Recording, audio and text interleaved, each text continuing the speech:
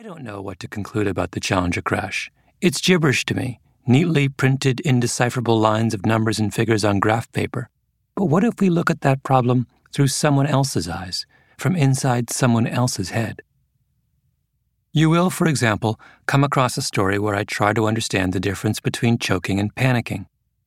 It was a piece inspired by John F. Kennedy Jr.'s fatal plane crash in July of 1999. He was a novice pilot in bad weather, lost the horizon, as pilots like to say, and went into a spiral dive. So I had a pilot take me up in the same kind of plane that Kennedy flew, in the same kind of weather, and I had him take us into a spiral dive. It wasn't a gimmick. It was a necessity. I wanted to understand what crashing a plane that way felt like, because if you want to make sense of that crash, it's simply not enough to just know what Kennedy did.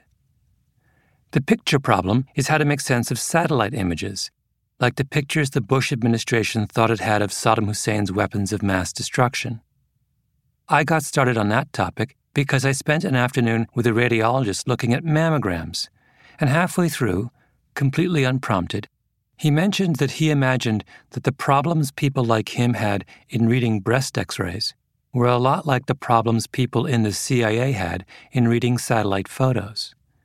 I wanted to know what went on inside his head, and he wanted to know what went on inside the heads of CIA officers.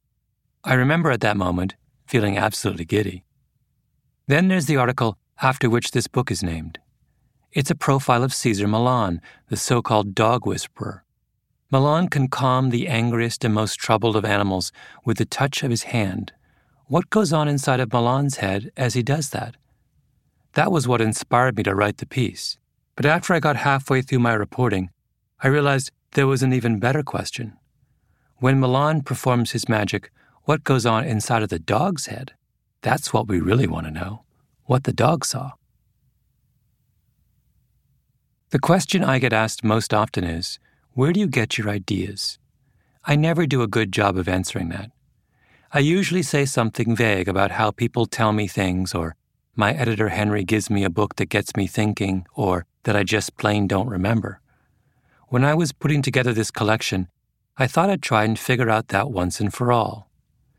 There is, for example, a long and somewhat eccentric piece on why it is that no one has ever come up with a ketchup to rival Heinz. How do we feel when we eat ketchup? That idea came from my friend Dave, who is in the grocery business. We have lunch every now and again, and he's the kind of person who thinks about things like that. Dave also has some fascinating theories about melons, but that's an idea I'm saving for later. There's another story called True Colors, about the women who pioneered the hair color market. I got started on that because I somehow got it in my head that it would be fun to write about shampoo. I think I was desperate for a story. Many interviews later, an exasperated Madison Avenue type said to me, "Why on earth are you writing about shampoo? Hair color is much more interesting." And so it is. The trick to finding ideas is to convince yourself that everyone and everything has a story to tell. I say trick, but what I really mean is challenge, because it's a very hard thing to do. Our instinct as humans, after all, is to assume that most things are not interesting. We flip through the channels on the television and reject 10 before we settle on one. We go to a bookstore and look at 20 novels before we pick the one we want. We filter and rank and judge. We have to. There's just so much out there. But if you want to be a writer, you have to fight that instinct every day. Shampoo doesn't seem interesting? Well, damn it, it must be. And if it isn't, I have to believe that it will ultimately lead me somewhere that is. I'll let you judge whether I'm right in that instance. The other trick to finding ideas is figuring out the difference between power and knowledge. Of all the people who you'll meet in this volume, very few of them are powerful or even famous.